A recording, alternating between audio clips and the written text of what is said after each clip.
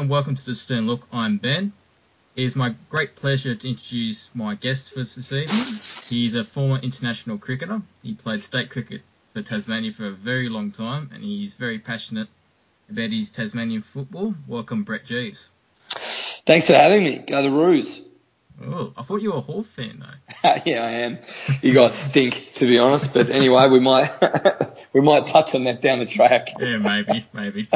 Billy Hartung. Tell me about Billy Hartung as a Roos supporter. Are you happy that you've got Billy on your team now? Well, in comparison to the rest of our midfielders who can't get out of second gear, yeah. He's probably our quickest midfielder. He's good. As a Hawthorn supporter, he gets the ball, he gets himself into all the right positions, and he streams down the wing. And trust me, in about 6 weeks' time, he'll be saying, "Hand pass it, give it to someone else, please don't kick it," because inevitably. Well, when the torrential rain up in Cairns, he tried a left footer from 45 metres out.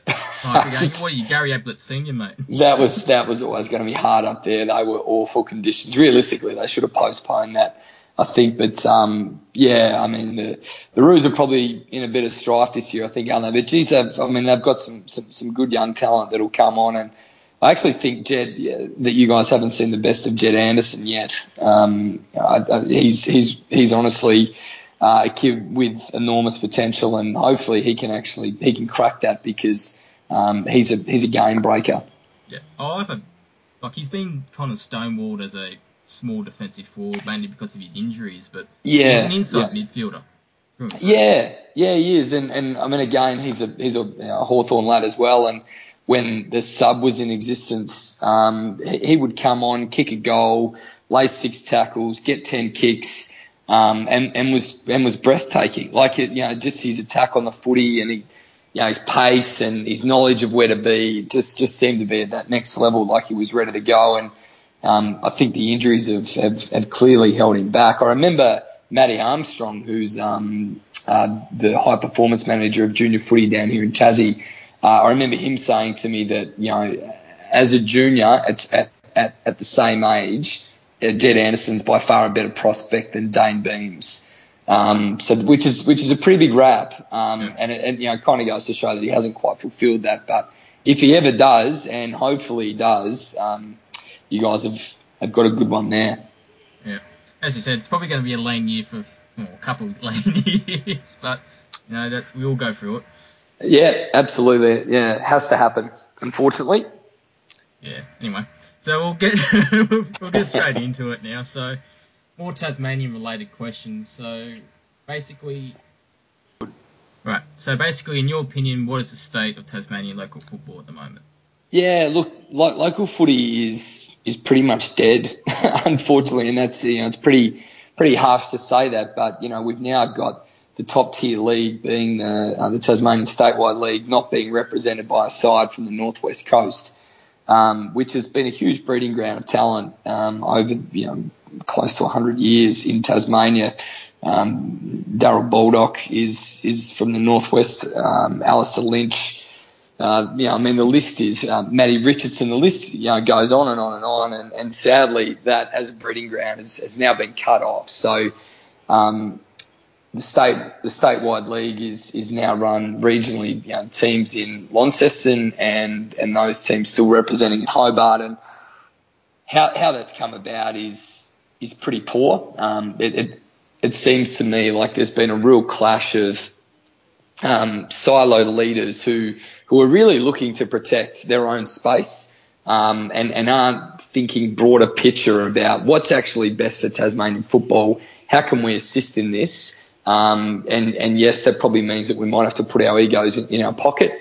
But if that's what it takes to get Tasmania representing in the AFL and for our state league to be functioning and for young men and women now to be drafted out of Tasmania, then we've got to do that. And sadly, the way administratively that footy's structured up, that AFL Tasmania control the statewide league standalone. And then underneath that, your regional leagues, so your Southern Football League, which is in the south, Hobart, Huon Valley, New Norfolk sort of region, and then the Northern Tasmanian Football, I think it might be the Association or League in Launceston, and then the NWFL in the Northwest. Obviously, they form a committee called a council called the Tasmanian Football Council, and their role is to largely control the game, control the decisions of the game, control the strategies of the game. It's grassroots. If you remember,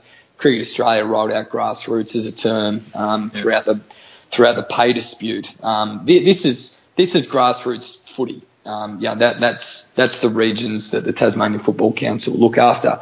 Unfortunately, what was happening is that there was no direct correlation between decisions made by the TSL and decisions made by the Tasmanian Football Council.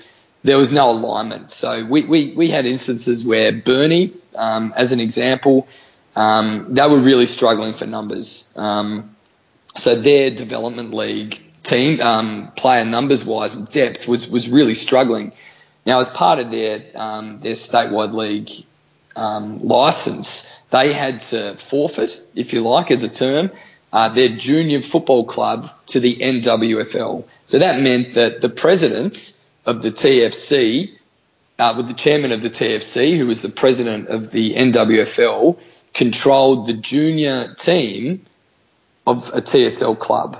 Yeah. So when Burnie attempted to access players from their junior leagues, because they were really struggling for numbers in their development league side through injury and work and all the types of things that kids aged 18 through 22 need time off for, they were actually denied access to their under 16 to the cream of their under 16 side.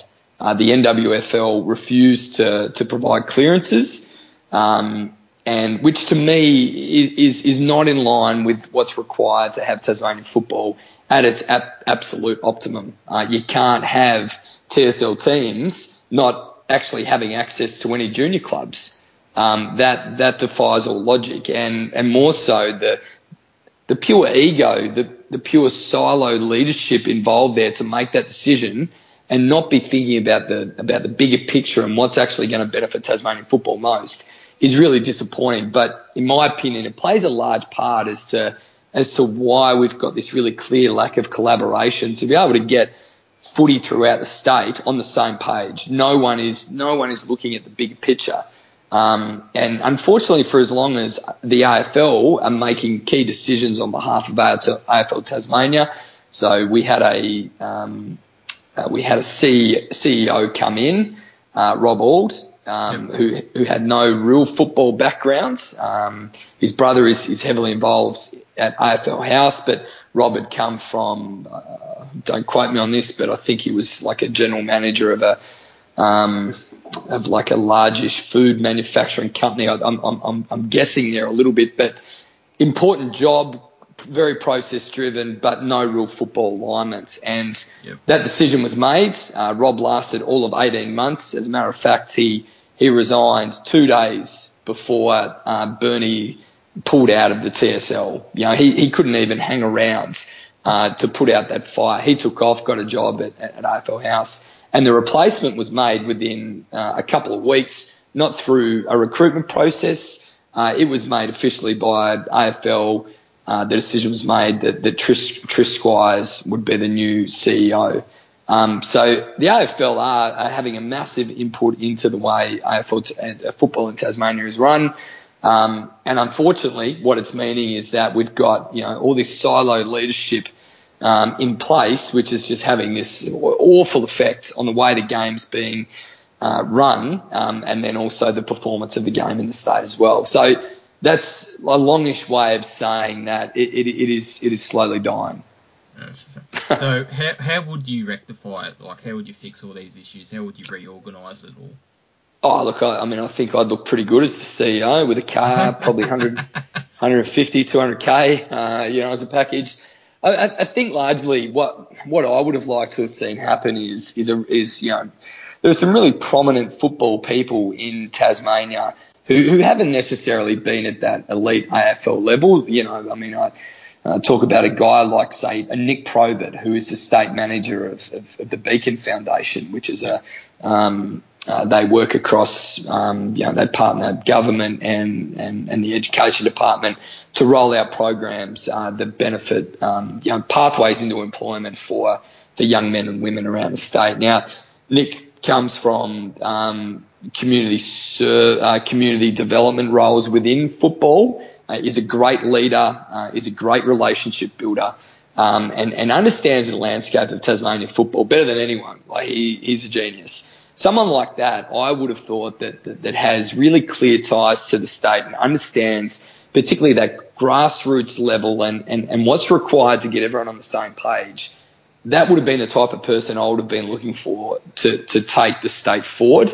No disrespect to Trish Squires, her development in football and progression and growth is excellent, and she's done some terrific work so far in terms of her communications and the way that she conducts herself. But I just don't think that she has the ability of a Nick Probert to truly bring the football community together, so that we are one huge collaboration working together to actually, hopefully one day see Tasmania representing as the map in the AFL. I don't think Trish has the ability to be able to bring everyone together the way someone like a Nick Probert does. Yeah. So in terms of a timetable, I suppose it's probably a hard question to ask. How long do you think until Tasmania does get its own AFL side? Well, I mean, it's quite a tough question to answer. I mean, we would obviously love for it to happen next year. It's not likely, I mean, we have a lot of work to do locally before we can prove ourselves as being capable of actually running an AFL team. The statewide league has been poorly managed and poorly run for a large number of years. Everything we've tried since about 1999 has failed.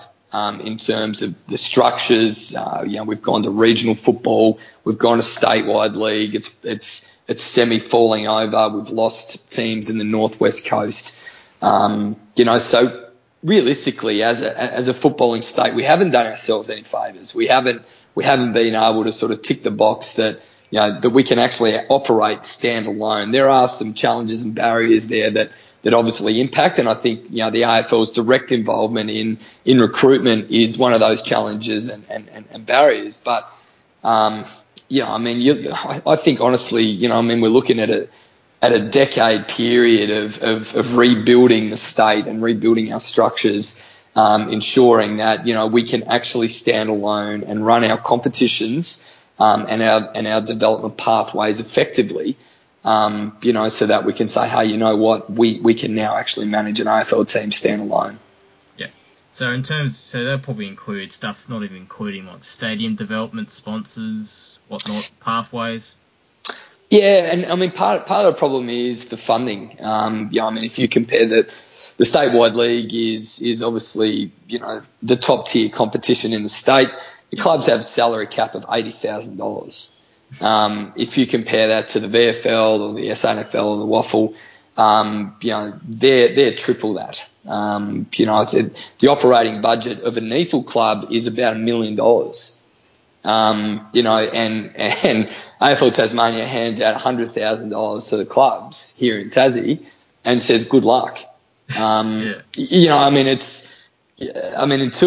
we get some type of funding that that brings us level so that we are appealing as a destination to rebuild a career or as an opportunity to start your career. You might not be good enough to get a VFL game, but you might be able to come down here, completely dominate, learn your craft, coach, develop young talent, and that in itself should be seen as a really viable pathway. But we can't attract anyone in that situation because, to put it simply, to pay for a playing coach or a standalone coach out of that 100K is obviously really difficult. But if you also look at the success of some of our coaches in recent times, Aaron Cornelius has done a terrific job with Glenorchy. So a young man that got drafted early to Brisbane, probably didn't really... it was him. I wasn't sure if it was him. Yeah, probably didn't find himself at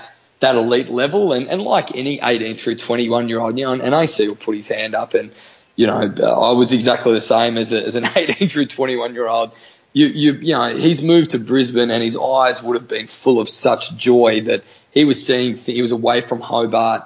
Brisbane's a beautiful place and there's a lot of stuff there to occupy your headspace and your time that isn't related to footy. And I think AC was probably caught up potentially as a result of that. And look, a supreme talent. Came back to Hobart, found himself as a coach, found himself as a communicator. Now, sadly, took an absolute hanger at Clarence, one of the great marks, landed really poorly on his leg, completely obliterated his leg. It was like there was a small bomb in it, and it exploded. And it was horrific. And Aaron can really he really struggles to actually get around and walk, but as a coach, he found himself, so he's now moved to Melbourne and is pursuing opportunities there as a coach. Zane Littlejohn in the North, he took North Launceston to a swag of premierships, comes from that Alistair Clarkson background of being a school teacher, and is able to communicate and build relationships and is a really smart football operator. He's now working with the Lions under Fags. So we've been able to produce some really good coaches and some really good operators, but it hasn't quite gone that way regarding our junior players. I mean, I don't think we had a player drafted last year, which is a huge blight on the pathways and development programs in Tassie footy at the moment. Well, may as well move on to the subject of academies now. The North Academy, you think it's going to be beneficial for Tasmanians? Or? Yeah, look, I mean, I can't see how it wouldn't be, and purely because it builds hope and aspiration. And I think that, as soon as you've got the opportunity to be in front of the right people, it might be, I always get them confused. It is Brad Scott that coaches North or Chris? Brad, of course. Brad's the one that whinges about the Etihad roof, or is that Chris? That was Brad. That was Brad. Yeah, okay. I've got him right now. So I mean, it might be that one-off opportunity where Brad's at a training session, and that just builds a little bit of hope in young people. It might be Jed Anderson at a training session. It could be anyone that is wearing a North Melbourne tracksuit.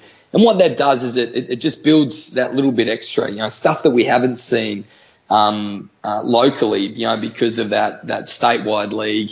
It is largely forgotten. If you were to speak to the AFL scouts, I'd be surprised if they said, we really respect the Tasmanian statewide league as a strong enough competition to be able to recruit young fellas out of with a really high level of confidence. Yeah, because one of the examples, and a big name being talked up on social media by North, is Taron Thomas, a young Indigenous boy. Yeah. He's massively talked up as a top 10 prospect, so there's certainly talent there. We just need to, as you said, encourage it and nurture it. 100%. I mean, you've hit the nail on the head. The talent is definitely here. But unfortunately the pathways are really murky. We lose a lot of talent into the regional leagues, because of the lure of money. Yep. You can go and play old scholars footy as a really talented 18, 19-year-old, potentially make 10 to 15 grand, and live happily ever after. But if you're a Glenorchy playing in the statewide league, you're on about $80 a game. Which are you going to choose? And knowing also that the statewide league isn't being respected as a breeding ground of draftable talent.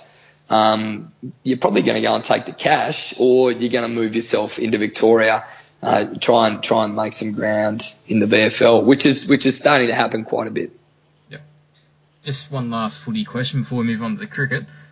So would Tasmanians ever accept a relocated club? Because we cop this all the time as North being a smaller club, but unfortunately we cop it, even though we're better off than St Kilda and whatnot, but we won't go there.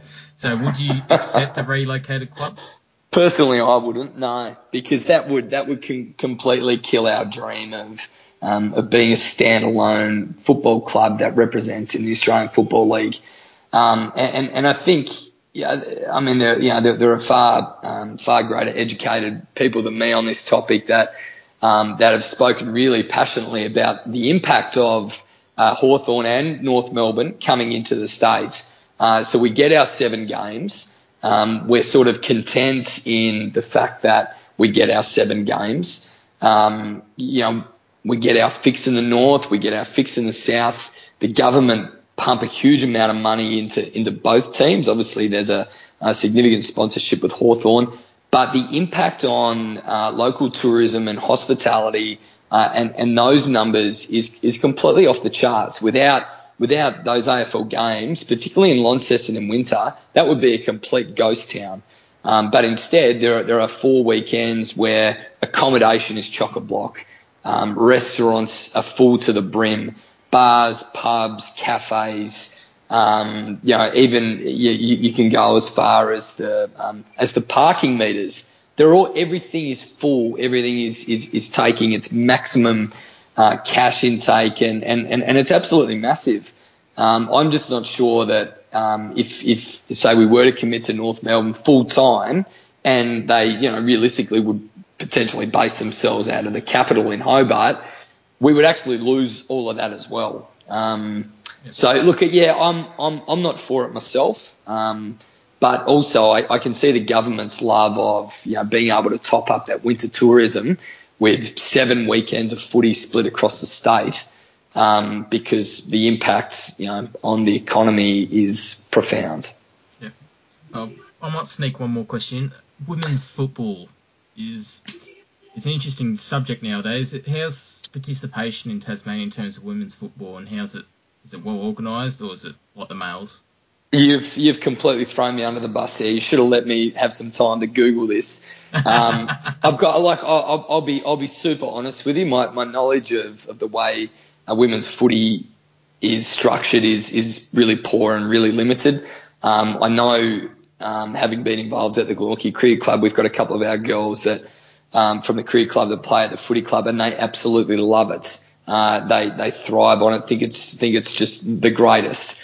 There is no doubt that the participation is booming, and we're also seeing development in skills in the women's game. I did watch closely a couple of the AFLW games, and whilst there is a lot of talk around the inability to kick goals and the free-flowing nature of the game, you cannot question the desire of those girls. They have as big a crack as anyone. And I think in time, obviously it's something that skill development is something that will take some time to build. And I think once we get that, give it 5, 6, 7 years, the girls will be putting on really clinical displays of footy. Yeah. No, I didn't mean to throw you under the bus. You completely threw me under the bus, but thank you. That's fine. That's all right. You brought up Billy Hartung, so we're even. All right. Your invoice just doubled. You know that, don't you? Yes. Hard to double zero. Fair enough. We'll move on. You cheap bastard. You negotiated. It's true. I did. You're right. Right, we'll move on. Cricket now. So ball campaign, eh? Goodness me. I don't know. I'm keen to get your thoughts on it. Like you're a fan. What's your take on it all? Oh, well, where do I start? Yeah, obviously it's not a great look, and it was a more deliberate policy. Whether it was a leadership group or not, I'm not sure. It's a bit of hearsay in that regard. So, look, the punishments I think are way over the top. I don't think it's like comparing it to other times that, say, Atherton using dirt in his pockets, for example, and Tendulkar tampering it with Hoof du Plessis doing it as well. I think twice and two. Twice, yeah. Yeah, it's crazy. So, yeah. I think it's way over the top. The reaction's way over the top. It's like I get the cultural aspect of Australian sport, but it's too much. It's something, Yeah, I mean, I think what's sort of really unknown, from the Australian public is is exactly how deep, this dark art of reverse swing goes. I mean, to give you an example, my first game of senior men's cricket, first grade for Glenorchy, I was 15, and I opened the bowling, and my other opening bowler, and I won't name him because he's the world's greatest human being, and I don't know where he sits on this, but he had a thumbnail on his right hand, his bowling hand, it was like a tiger. It was so big. And I vividly remember this conversation, and it's always stuck with me. And I said, mate, what's going on with your nail? He said, 2 reasons. 1, I'm a guitar player and I'm too tired to buy a pick. There's facts where he said. Secondly, I can scratch the underneath of the ball and I can get it to go reverse. And I'm like, oh, that's really interesting. What's this reverse swing? And so here's a 15-year-old entering senior men's cricket, almost as a rite of passage, being taught how to cheat, being taught how to impact the ball to get it to talk in a way that is really damaging to the game. It's really hard to face, and it's something that throughout my time in the game, I've seen an awful lot of, and that's from a shield cricket perspective. And obviously grade cricket as well. I mean, I was fortunate enough to play some games for Australia, but to be honest, they were one-day games and a couple of T20s where acting that way on the ball probably isn't necessary because it gets scruffed, and at that time it was naturally reversing anyway. Yep. So it isn't anything I've seen at international level, but that's clearly a very small sample size to go from. But in shield cricket in Australia and grade cricket, it's rife, and it's, if you're not doing it, then you're almost mad because to be brutally honest, the punishment in grade cricket is 5 runs.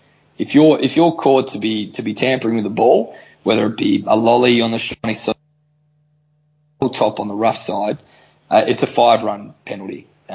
Yep. To the other team, which realistically isn't a punishment that is aligned well to being a cheat. So you can understand why those behaviours have been watered down in the minds of cricketers who have come through that environment. The punishment from the ICC is a maximum. So this is only if they're in a bad mood. A maximum 1-game suspension. Steve Smith has been given 1 game. Cricket Australia are going to give him 12 months. David Warner, who, whilst has been somewhat thrown under the bus by Smith in terms of the leadership group, he's going to cop 12 months as well. And there is no footage that he tampered with the ball. Cameron Bancroft, the guy that did take the responsibility to tamper with the ball, is going to get the least amount of suspension. He's going to get 9 months. Which in itself is just the biggest overreaction I think I've seen in sport. Like, I don't want to compare this to Eric Cantona fly kicking the Spectator, but I'm going to. Do you remember when Eric Cantona fly kicked the Spectator and got 8 weeks, 8 games? 8 games for fly kicking a Spectator in the middle of a match versus 12 months by the governing body for something that they know full well has been happening in this country for at least 20 years, which is how long I've been involved in the game. And that's across all levels.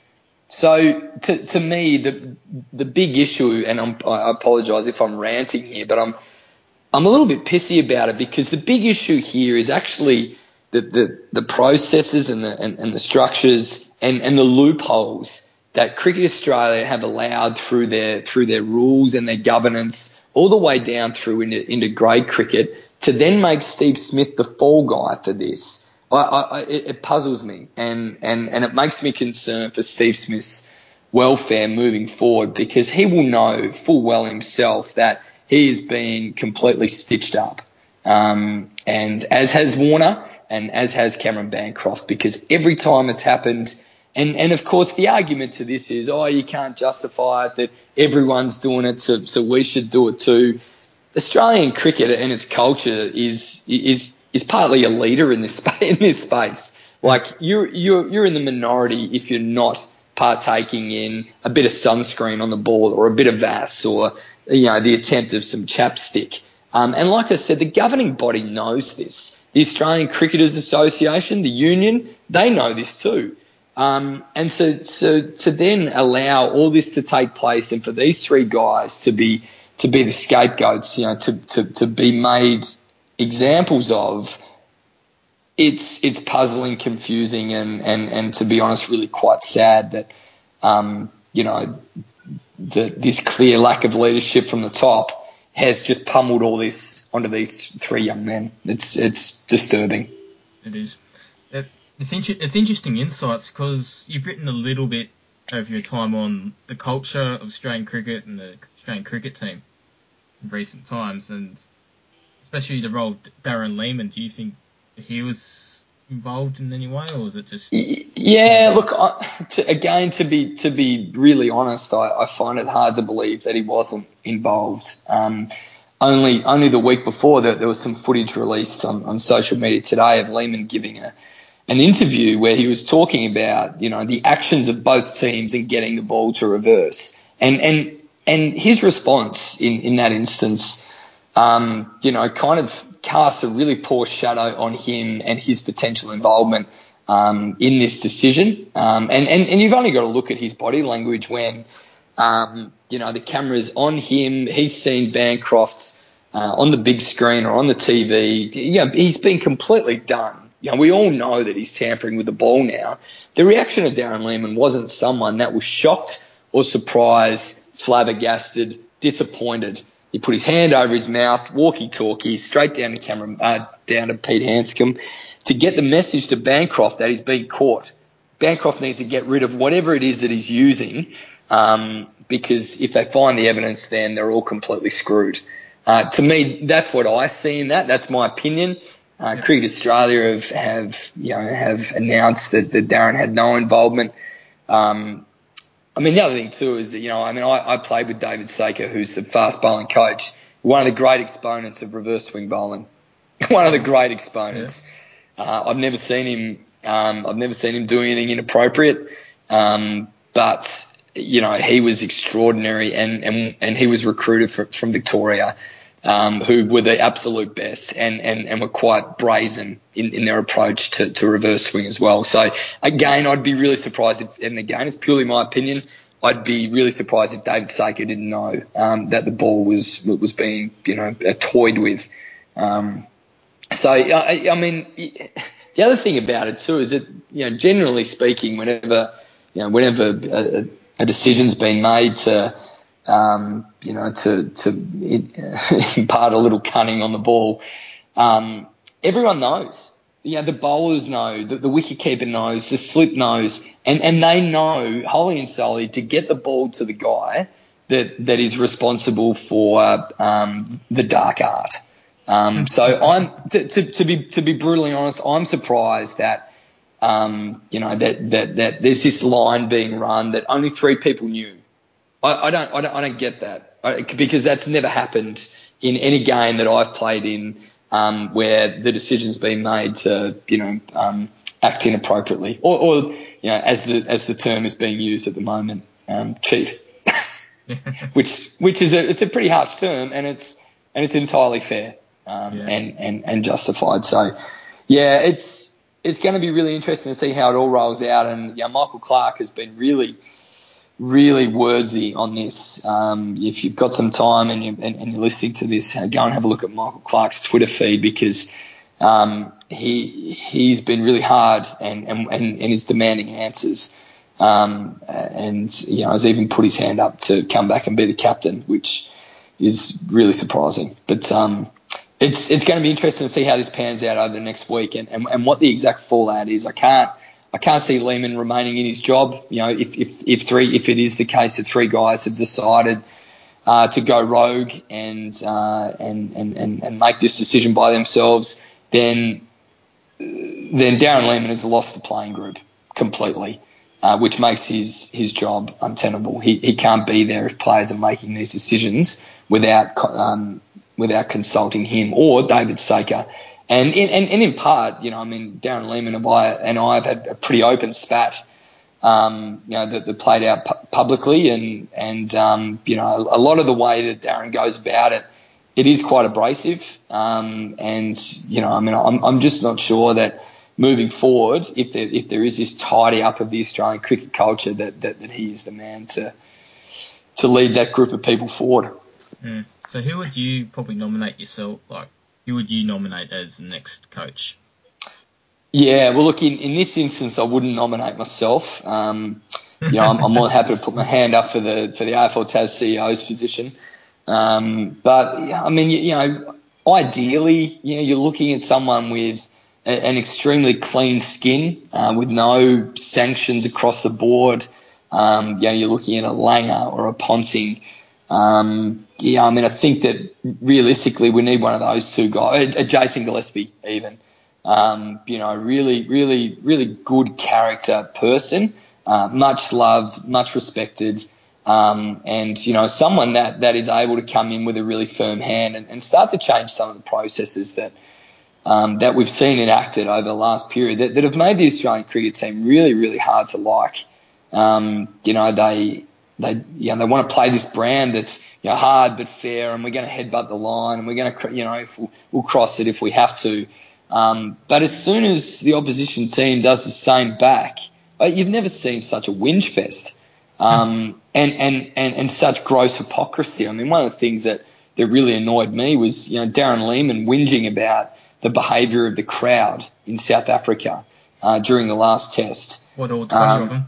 Well, yeah, but I mean, to be fair, the South Africans, they're a pretty rowdy bunch. Like they love dishing it out, and good on them. But so Lehmann's complained publicly. Cricket Australia, David Peever's written a letter to Cricket South Africa complaining, demanding action. Cricket South Africa, of course, did nothing. And I completely get it because, at the start of the last Ashes series, Darren Lehmann made a call to arms from the Australian public to send Stuart Broad home in tears. He demanded publicly that the Australian cricket community turn up to Ashes grounds and bully Stuart Broad. How can you then complain about those types of behaviours? I mean, that to me is preposterous. He's either got some sort of memory issue, or he's just an enormous hypocrite. And that's kind of in line with what we've seen from the Australian cricket team over the last 12 months. We're headbutting the line, oh, you can't do that. You can't do it back to us. You can't ball tamper. That's a disgrace. You guys are an absolute joke. And then, of course, we're found to be doing it ourselves. We've finally been caught. 100 years of doing it, and we've finally been caught. But largely too, I think that the reaction from the public has a lot to do with the behaviours of the last 12 months. And that's stemming back to the pay dispute, where there was talk of strike and. All this demand for cash. Warner turning up to a press conference about more money in his Bentley. Shane Watson turning up to a meeting about more money in a clothing ensemble that costs about $12,000. It looked like he'd walked straight off his boat from Milan, where he'd had a modelling stint. Like it was bizarre, and the Australian public are smart enough to be able to see that vision, see that imagery and go, I'm not sure about this. This doesn't sit well with me. So part of me gets the outrage because I can see how it's a build-up of disrespect of a national brand that is much loved and respected. But on the flip side, as far as sanctions and cheating and those types of things go, this is one that, this ball tampering saga that has been largely accepted in the Australian cricket community for some time. And to put it really simply, Smith, Warner and Bancroft have been made examples of. Yeah. Strawman through and through. and it's sad, Davey Warner's going to lose his OLED sponsorship. What will he do with his 15 cartoons anymore? Mate, he's going to have to sell one of his 25 houses on Bondi. I mean, it's disturbing the level that he's going to have to go to live for 12 months. I'm being facetious, of course. He's the richest man in Australia, but that's. for another day.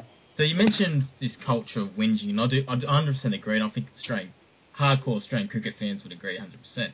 So I think it's been linked, and I would like to link it to 2020s a bit, where the media became a bit more saturated. They wanted more access to players. They put more stump mics in. Do you think 2020s have been good for the game?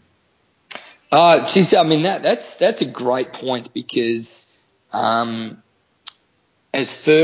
far as the entertainment value, you have made possibly the greatest points of the last week. That now we've got this ultra slow-mo and we've got 65 cameras and we've got helmet cam and blokes being mic'd up, and so the level of exposure on the game is at a level that we haven't ever seen. It's unprecedented.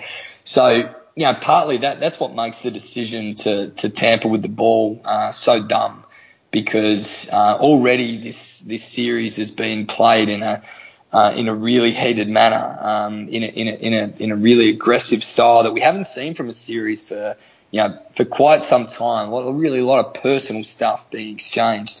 So the level of scrutiny and exposure on this Test match was always going to be through the roof. And further to that, the South Africans were looking for something. They were looking for something to pin on the Australians, and they gave it to them. They handed it to them on a platter. I think that, as far as the exposure goes, you've made a really good point in that, T20 has changed the way now that we view the game. There are more cameras, there are more, gadgets and bits and pieces for the commentators to refer to. I personally, think that the game is having a huge impact on the way that we are approaching our Test cricket. We picked the Test squad for South Africa without having played Shield cricket for 8 weeks. You know what I mean? So, yeah. Those 11, Petty Hanscom started in the Australian team. He got dropped. How are you going to replace anyone in that 11 if no one else is playing cricket against the red ball? Then you start to pick on this white ball form. And to be fair, I'm surprised Darcy Short didn't get a game. Didn't get picked in the squad for South Africa because he's brilliant. Because absolutely, he has been brilliant. But what's his Shield record like? I don't think he can get a game for Western Australia. And that's largely what it's come to, is that there was outcry that Darcy Short should be in the Test squad. What complete bullshit! And that's what infuriates me, that the NSP, through the schedule and through this push for T20 cricket, they don't actually have an opportunity to pick the best teams at all times. And it's something that I know the Australian Cricketers Association have been working really closely on to agree on and get a schedule that works for everyone, but also, has some level of respect for those guys that are Shield players only, that are Test players only. And whilst they're somewhat of a dying breed, they are still out there, and their exposure in terms of selection and piling on runs is really limited during key times of the year. Yeah, right. Thanks, Brett. Well, I'd like to finish up there on a different note. So thanks for coming on, Brett. I really appreciate that. No, thanks for having me. I've got to ask you about your Skype profile picture as well. Can you talk us through that? What is that? Who is that? Some random German. Is that your sister? No, no, mate, I'm not that. Well, she's very pretty. Miles, she's very pretty, but if you could ask her to put some clothes on, that would be terrific. I've had to look at that for 50 minutes. It's been extraordinary. I'm sure there's. It's better than looking at my mug for 50 minutes, mate. I can tell you that. Very funny. Hey, mate, thanks so much for having me. It's been really great chatting to you, and I hope the Roos turn it on for yourself and for your listenership, because I do like the Roos. Who they've got a great coach. He provides great fodder for the media, and your playing list is improving. Thanks for that, mate. I think. I can butter up the Hawks, but you guys do plenty of that on your own. So. Mate, we got Tommy Mitchell. How much would you like that Tom Mitchell? I'm actually surprised you didn't mention Burton. Burton's been excellent. He's been one of my favourites, the Birdman. But Tom Mitchell's by far my favourite player. And to be honest, I don't think you can tag him. He just covers the grounds like no one I've seen. There was a passage of play. And I don't want to carry on too much about the Hawks. I know that this is a North Melbourne thing, but there's a passage of play where he got the kick in the back pocket, and the ball went kick. It was clean down the field, and he got a hand pass in the forward pocket, like no more than 40 seconds later. I just couldn't believe it. I absolutely love him. But mate, again, thanks for having me. And I know you've got one listener, Flash Nicole, up there in Latrobe. Giant geek, huge loser, but I love him to bits, so I know he's listening. God bless you, Flash, and congrats to your Latrobe boys on winning a flag in the NWTCR up there. It's something I know that he's worked really hard for as president, so congrats, Flash, to you and your mob. Thanks, Ed. Thanks for listening, everyone, and don't forget to subscribe. Thanks.